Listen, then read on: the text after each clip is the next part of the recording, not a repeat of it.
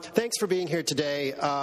This is a talk that's centered primarily on cube light by Weiwei, which is a work we've actually acquired for the collection, and which will be, hopefully, forever in our collection here at the Hirshhorn, and will get put up again at some point.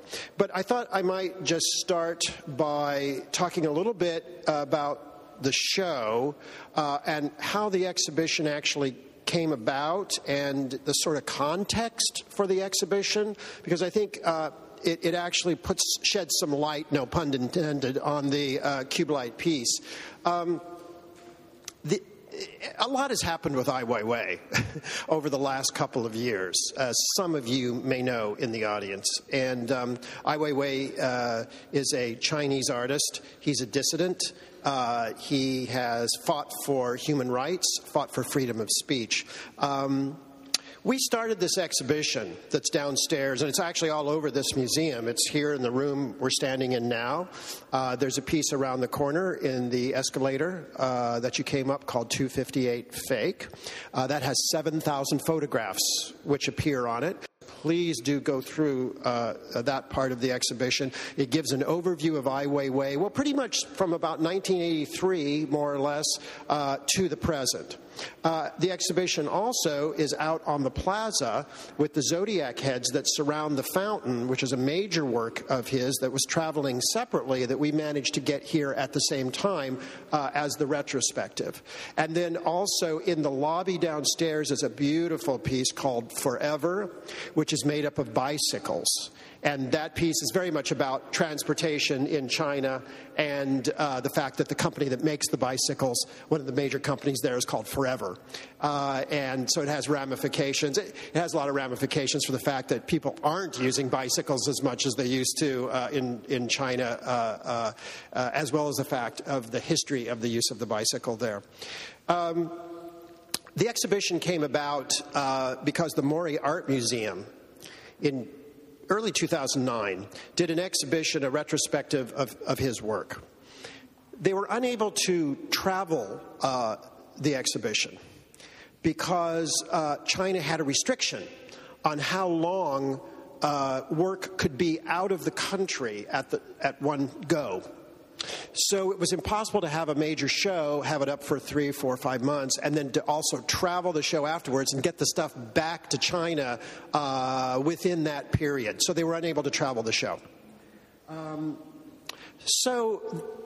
We had worked with the Mori Art Museum in the past. We did a Hiroshi Sugimoto retrospective, which was a collaboration between the Hirshhorn and the Mori. So the Mori approached us about the idea of sending the works on back to China, but then once we could get our act together, creating an American tour for the show that they had done at the Mori in Tokyo.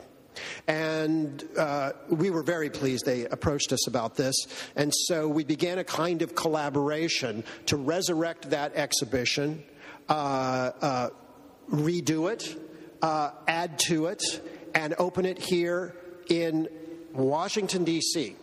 And I think at that point in time, we were seeing Ai Weiwei, this is now late 2009, we were seeing Ai Weiwei as, in my view anyway, and I think the view of the other curators, as being probably the most important Chinese artist to have emerged in recent years out of China. Now, he wasn't all that well known, though, at the time. He had had very few exhibitions, but he was becoming, in our view, one of the great artists to be emerging. And so we wanted to take a chance on this artist that maybe a lot of people hadn't heard of at the time, and show this work that we thought was quite astounding. Now, he already, of course, had run somewhat afoul with the government at the time and had said a lot in his blogs about freedom of speech. Around the time we began working on the show, is that me? Around the time he began working on the exhibition, he was also doing work, what he called a citizen's investigation, of the Sichuan earthquake that happened in 2008 in China. At the very beginning of the exhibition downstairs, you'll see a very large wall that has about 5,000 names of Chinese children on the wall in Chinese. And you'll see their birth dates and their death dates. They were all killed in the 2008 Sichuan earthquake. Ai Weiwei was furious because the Chinese government seemed to be covering up what happened in that quake. Government buildings remained standing. All the schools collapsed. And they'd been built by a contractor who had clearly not built them properly. And they collapsed and they killed a lot of people, including these school children. And so, because he couldn't get the information out of the government, he decided to do a citizen's investigation himself. And he did a piece and started a piece to collect all the names of all the children.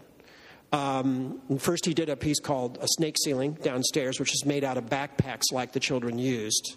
Why is it a snake? I've never asked Ai Weiwei that, but I'm assuming that snakes in some ghostly way come back together and can strike back at the cause or the reason that they're not there. And then he began the investigation to collect every single name, every single one of the school children who had died. And the government wasn't too happy about this. And the names on the wall downstairs are that piece. And about this time in 2009, they shut his blog down. He originally had not wanted to, he was not interested in digital technology and was not really interested in doing a blog. But he'd been approached by a Chinese company, and they said, we think you'd be great, writing a blog. And this was 3 or 4 years before, and he didn't really want to do it, but he tried it and he liked it. He liked actually writing and being able to stick photographs on. And if you notice in the show downstairs, you see a lot of photographs from New York in between 83 and 91. He loved going around snapping photographs. And I think this kind of street photography, which it almost refers back to the kind of photography that, say, Robert Frank or Gary Winogrand might have done in the 1950s and 60s, really became his kind of cup of tea, so to speak, at the time. And eventually that kind of died out, and he started moving other directions that you'll see in the show downstairs, but it all kind of came rushing back in when he started doing this blog.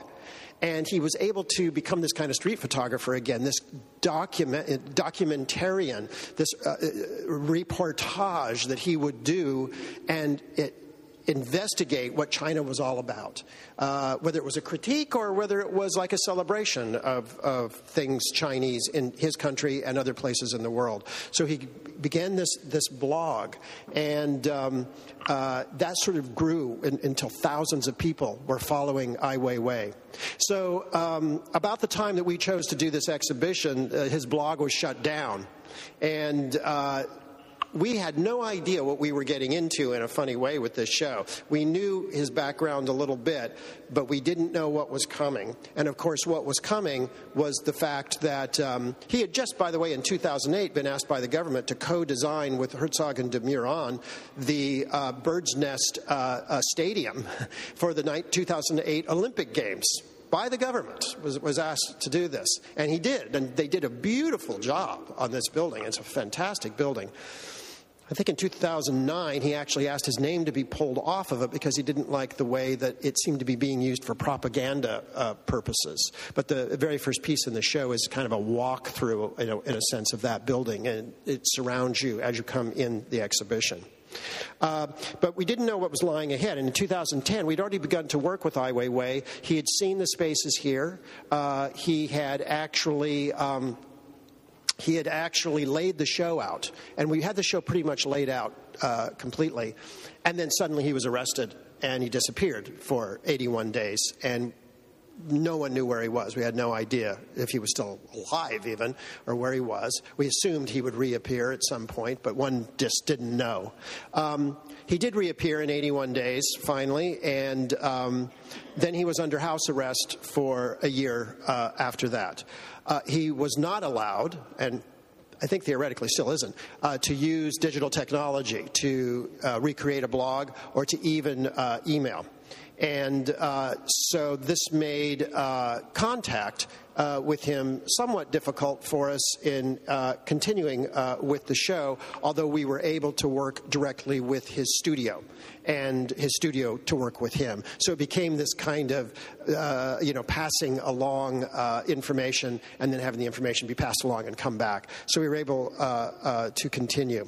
So the exhibition took on I wouldn't say a new context, but I would say a much bigger context than the one we originally imagined. We wanted the show here in Washington, D.C., because we felt that Weiwei, as an artist who spoke out about social and political issues, that we could create a platform here in Washington for him that gave him a context that was sort of unlike any other he could have anywhere else. And so it was important for us right from the start to have the show here. But considering everything that happened afterwards, it's become even more important, I think, that the show is here in Washington. And we're really proud that it's actually here. And I think the best way for Ai Weiwei to speak, in a way, is through his art. And it's all here and quite substantial. There's also a piece over at the Sackler, by the way, in their pavilion. But today I'm going to talk a little bit about Cube Light. That sort of sets a context for what Cube Light, in a way, is all about. What is this thing behind me here? You know, it's a little bizarre. It's a giant cube, first of all. And one of the things that Ai Weiwei is very interested in, and has been in his work for a long time, is art history. He's very interested in what other artists have done and what they've created. But he's also interested, as you'll see in his furniture work downstairs, in taking something and shifting the meaning, completely changing that original meaning into something else, or having two meanings come together that create a different meaning. And when you do that, you're taking something, juxtaposing it with something else, and maybe even something else, and then the sum becomes greater than the parts, in a way. In this particular piece, he's referring back to artists like Don Judd. We have one in our collection, an early box sculpture. Larry Bell, who did cubes. We have a Hans Hacke in our collection, which is a cube also. In the late 60s and the 70s, a lot of artists were working with very fundamental geometric shapes. And these are of great interest to Ai Weiwei. And that was a different context. That was all about sort of the industrial materials, basic shapes, fabricated often not by the artist, but by somebody else. And that was kind of pushing art in a direction at the time. So in a way, he's paying homage to that kind of art, which moved him greatly.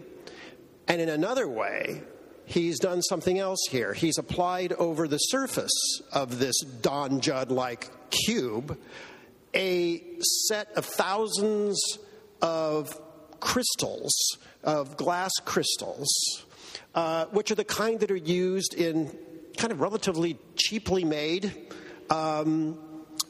chandeliers in China. Now, something else comes into play at that point, and that is a series of chandelier pieces that he's made since 2002. And those chandeliers have all had shapes to them that mean something other than what a chandelier means. He became interested in the chandelier for a variety of reasons. One, that's used all over China. No one could afford them at one point in China, but they're often used to represent wealth, to represent the bourgeoisie in a funny sort of way. It's strangely in China, but it's used to symbolize something.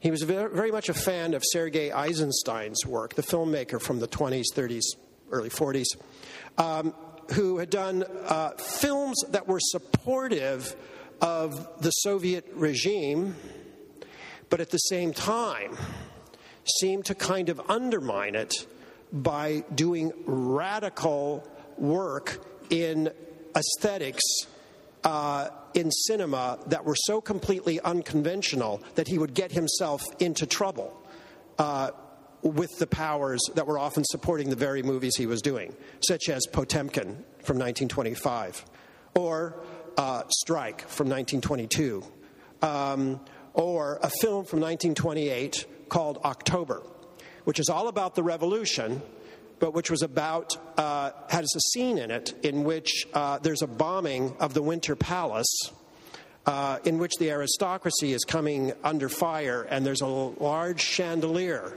which begins to shake in that sequence. Now, one of the things that Eisenstein is all about in his films, and I think this is important and no one's really pointing this out, one of the things that Eisenstein is all about is the concept of montage. It's the idea of one image juxtaposed against another, creating a dialectic between the two that then result in something else. And I think that's what's happening here. It's not only that he's interested in the chandelier that was in Eisenstein's film that represents the falling of an aristocracy, of a power that's in control, but it's also about the juxtaposition of minimalist art with chandeliers made in China, and about the culture of China itself and the culture of chandeliers. And you take that and put a skin on to a Don Judd that is all about something else, that has ramifications of a chandelier, ramifications of China itself, and you begin to get a montage of two things juxtaposed together that don't belong together to begin with, but when they're clashing with one another, actually create something else. And what they create is a kind of subversion of the original idea of the minimalist cube as a sort of formal gesture in contemporary art, carried on from the Russian constructivists early on, with society itself, with culture itself, with the Chinese culture. And then you get this idea that it's a chandelier, but it's not a chandelier. You know, it's not a cube. It's not a minimalist cube. It's too big. You know, it's gigantic. It's blown up. It's of gargantuan proportions. It no longer functions like a minimalist cube, and it no longer functions like a chandelier either. It's too big for a chandelier. Yet it also, kind of like a chandelier, almost sort of floats in the air like a chandelier. It's floating just like 3 inches off the ground, almost kind of magically in a way. And so you've got these positions where it's almost a minimalist sculpture, but not quite, almost a chandelier, but not quite, and yet too big. Too big. It's got to be about something else. And what it's about is a kind of subversion of the original uses of the things. Just like when you take a table downstairs and he chops it in half and then creates a sculpture out of it, it can no longer function as a table. It can no longer function as stools. The piece Grapes downstairs, which are a lot of old stools that he's put together, can no longer function as a stool. It becomes something else. And in this particular case, it's neither a chandelier nor is it a minimalist cube, but it begins to function as something else, a kind of commentary on society and an interrogation, so to speak, of Chinese culture and American culture from the 1960s, and perhaps even harking back to the culture of the Soviet Revolution in the teens and the 20s. So Cube Light is a complex work, in my view. And to me, it's one of the essential works that Ai Weiwei has created. He's done a series of these chandeliers, not too many, though. I think about 7. And I'll just tell you about a couple of the other chandeliers that he's done. One of them, absolutely stunning piece, which he did based upon Vladimir Tatlin, another Russian constructivist, who created something called the Monument to the Third International, which was going to be this giant monument that was going to be built in the Soviet Union as a sort of homage to modern society, to technology. Of course, it never got built, but it's been repeated over and over again in art history in various ways. He actually made a chandelier out of it and then floated it in front of the Tate Liverpool on water so that it became like a vessel moving through time. At the same time, a chandelier, and at the same time, the Monument to the Third International. He also has done a giant chandelier, which was his first one in 2002, which was way too big to be a real chandelier and was actually held up by heavy scaffolding all the way around it, so that, again, it became this thing that was too heavy, too big, too powerful to really exist as what it looked like, which was a chandelier. He did another one which was red, which looked like it had fallen from the ceiling and smashed on the ground, and has a rather kind of sexual connotations to it, but at the same time also looks like it's been destroyed. And one of the things, as you know about Ai Weiwei's work, he's very interested in destruction, or the look of destruction. But out of destruction, out of the destruction, whether it's a chandelier that looks like it's fallen to the ground, or whether it's destroying Don Judd's minimalist type cube, out of destruction comes creation, comes something new. And if you take a Han Dynasty urn and you smash it to the ground, it can be called just an act of vandalism, but it can also be an act which creates self-awareness of who we are and what we are, and forces you to think in a completely new way. It shocks you into having to think in a new way. And I think that's something Ai Weiwei wants for China. I think it's what he wants for the world. And I think it would be, and kind of sort of summarizing here, I think in a way it's always a mistake to think of Ai Weiwei's work as just a critique about China. Yes, it's definitely the look of this piece comes out of a certain look of Chinese chandeliers. But it's a mistake to think about it as a critique of just China, any of his works, because they're more than that. When you reach the end of the show downstairs, after maybe thinking that, this is just a critique of the Chinese government, you have to think again in that last room, because there's 2 photographs hanging up in that last room that actually come from a series of about 14 photographs, I think, in which he's doing what he calls a perspective study, a study in perspective, which, but instead of using his thumb, he uses his middle finger to study the perspective not only on Tiananmen Square, but also on the White House, and also in the rest of the series, things like the Eiffel Tower. So I think there's a questioning in Ai Weiwei of all power that rests with people, and are they using it correctly? He has a quote downstairs which is about no one is standing straight. No one's really, standing up and for human values. And his whole piece downstairs, the rebar piece, yes, it's about the Sichuan earthquake. It's made up of the rebar that actually fell in the Sichuan earthquake, and it's been re-straightened by him. But it's not just about the Sichuan earthquake. It's about everybody becoming straight and standing straight and not being spineless. So anyway, that's my little brief summation of Cube Light, but I'd be happy to answer any questions about Cube Light or about Ai Weiwei. Just a question, rebar, I'm not sure the terms. Are those very heavy? Yes, that is correct. My wife and I were wondering yesterday how one gets a piece like that from its original point of construction to where it is now. Well, yeah, he actually went to the site of the earthquake, and he took a crew with him, and they actually managed to get a hold of the original rebar that fell in those buildings. And they took it back to his studio in Beijing, and then I believe they heated it, and they re-straightened it back so that it would be straight again to create that piece. That piece was an extremely difficult piece. That was one, I mentioned that we already had the show laid out before he was arrested, but when he got out of his detention, he wanted to make some new work. So the crabs, the river crabs, which also have an interesting meaning, and the straight piece, the rebar piece, were created specifically for this exhibition. And we had to be careful with it because it's very heavy, and there's 38 tons of rebar in that piece in that room. No, that's all right.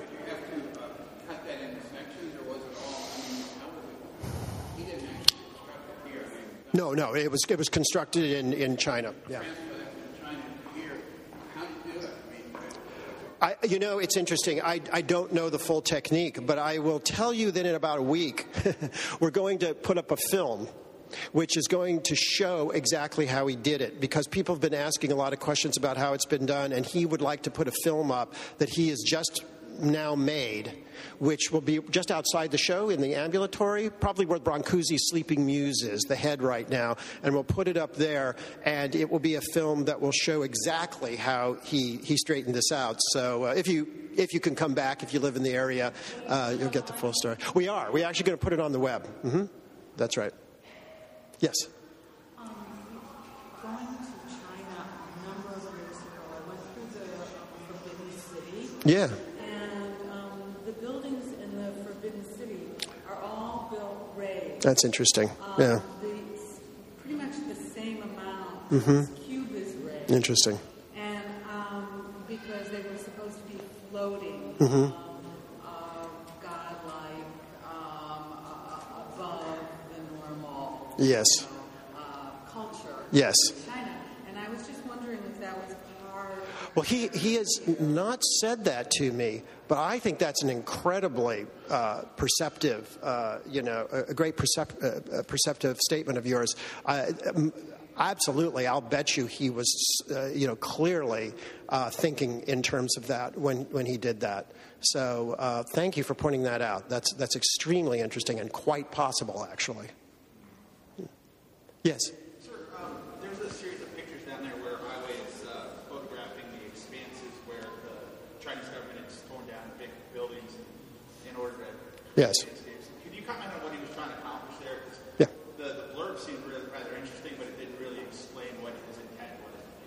Well, I think there's a kind of ambivalence about that, in terms of Ai Weiwei and in terms of many Chinese. On the one hand, it shows how the Chinese have been able to remake their country at an incredibly rapid rate,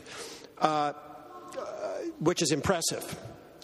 On the other hand, it also demonstrates how the Chinese government bought all this land, and they were able to control it so that as I understand it, and I hope I have this right, the citizens didn't have much control over what was going to happen in those sort of peripheral areas. And the government would come in and build buildings in the area so that the landscape would change at a very rapid, radical fashion. And I think he was very interested, almost like Auger was in Paris in the 1800s, of quickly trying to document, the look of Paris before it got changed, and the new Paris. Half of Paris was knocked down, and all the boulevards were created. And so I think a little bit like Auger or some of the other photographers at the time who tried to document Paris, I think he was very interested in just simply documenting what was happening with the country. Not so much the old to the new, but what was happening, that things were changing in a rapid fashion in these sort of strange peripheral areas, maybe not right in the city, not completely out in the country, but sort of on the periphery of the cities, which is something that some other artists have been very interested in too, is how these sort of no-man lands have become sort of the areas where the world is changing the fastest. Jeff Wall's been another who's documented that in his photography. Yes? I was going to the city a few days ago. I was struck that in many ways the parallel exhibit that Maya Lin had at the Corcoran about 3 or 4 years ago. Mm-hmm. The issues of names, of course. Yes. The geographic stuff of the China piece. Yes, the Maya Lin exhibition. Yes. There's certain parallels. Is that something that you looked at? No, I don't think there's been too many comparisons that I know of anyway between Maya Lin, who's an American, and Ai Weiwei, who's Chinese, but of course who has lived in America a long time. I think that a lot of Ai Weiwei's thinking comes out of a slightly more radical notion of what art can be, and he sort of came over here initially in the early 1980s with a very conservative view of what art was, which he admits. And it was only through living in New York City, for 8 years or so, that he really began to understand and saw what art could be, and began to think of people like Marcel Duchamp as the kind of artist that he wanted to become. In a way, a much more conceptual kind of art, which is ironic, I know, to say conceptual when I'm standing by a 14-foot cube, but all conceptual art to some degree has a physicality to it, or most of it does. And it's because I think his art is so much about ideas, and you have to bring, and there is no one answer to what his pieces are about. It's not a simple thing. They can be about anything you want it to be about, really, as art. But he does have a tendency to mix a number of things together in most of his work. Yes. Yes. Well, segueing into that, you see that art is primarily visual. If you didn't know about Donald Judd, Yeah. and you didn't know about Chinese chandeliers, Right. coming up to this piece, what you said is wonderful. But of course, I suppose that's what makes it conceptual. Yes, to a degree it is, because it's about the ideas behind it. I think art can be approached from a multiplicity of perspectives and at different levels. And if you just walk into this room and all you see is this beautiful, lit up cube that becomes almost like a light and space work from a California artist like, that we might have seen in the 70s, it's beautiful just as that. And, I find it actually a very stunningly beautiful piece. And you can accept it on just that level. But if you kind of know what he's playing with also, there's a greater understanding, just like there is for any art. If you go back and study art history and you know why certain artists are trying to go beyond the artist before them, it starts to, you gain a greater appreciation of what it's about. So you can approach it from different platforms. Yes? I'm intrigued with your beginning comment that you wanted to go inside. Yes. Yeah, I do. I do. I do. I think, one of the things that's interesting about this piece is it does have an inside, and it's got a multiple series of panels all over. There's a lot of panels in this piece, and yet it's also kind of opaque. It's hard to see them in there. You kind of have to look through it.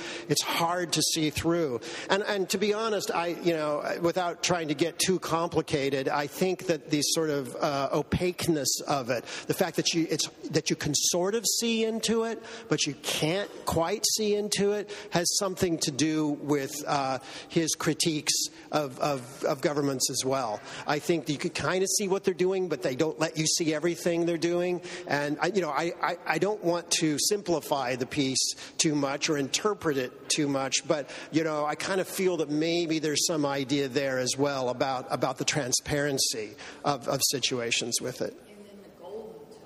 The golden tone, yeah. It's a beautiful golden color. It's a color that is used, I believe, in China quite a bit. But it's also this, incredibly beautiful color. And as far as I know, he did not use this color in any of the other chandelier pieces, which have been mostly white and red, actually. So, yes. Just curious, and it's a little bit historical, but looking at that review in the New Yorker of this show. Yes. Yes. Here's a guy who's back in New York, not having been remarkably successful as an artist. Exactly. And he's not particularly successful in China, by the way. Yeah. Okay, and my question, and maybe you know, but how does a guy like that, when he gets back, I think he's probably attracted to younger artists because he's absorbed Western traditions or Western art. I think that's true. They haven't had access to it like he has. But how does he take off? Yeah. What happened in China? Yeah, I think he was actually having a lot of smaller shows, and I think he was actually, struggling to some degree in China. He began to take off, I would say around 2003 or so, sort of just after the chandeliers started. He began to appear internationally. And so I think it was really his, more or less his international appearances at various, Documentas, the Venice Biennales, the Tate Liverpool, which began to give him the reputation, and probably why he has a greater international reputation than he may have possibly within China itself, although that's kind of changed the last few years with, that's kind of changed the last few years because he's become so well known now. It's pretty hard. And it's hard for people to hide people now, so on the internet, they can pick up things and, they try to control it. I wanted to mention to you all, this is interesting. We're trying to do something different with this show. With most shows, you have your sort of expensive catalog that you can buy, which you can for this show too. But I wanted to mention this because we're also selling this. This is the same book with maybe a little bit of the back matter not in it, but it's essentially the same book as the trade edition of the catalog, but it's $5. And it's sort of a little bit more than a latte, but it's got all the information about this exhibition. Plus, we added everything that we've added to the show into this, and it's kind of a new sort of platform where we're trying to get information out about exhibitions. I just mentioned it to you because people. I wouldn't think that I could go into the bookstore and find a catalog for $5. So just so you're aware of it, they're selling like crazy. So but it's a way for information. Yeah, and it's got information on write-ups on a lot of the pieces in the exhibition. So. It doesn't have the quotes. Although some of them were pulled from the interview that's in the middle of it. So there's a few that came out of that, I believe. Yeah. Yes. What's inside? No. It's panels like this, and they're just going various ways inside, and then it's just got these lights that aren't exactly chandelier lights, but from a distance they look like it. They're lit up. So anyway, thank you very much for coming. I really appreciate it. And if you haven't seen the rest of the show yet, I hope you have the opportunity to go see it. And there's also a piece over at the Sackler. So please go see that. Thank you.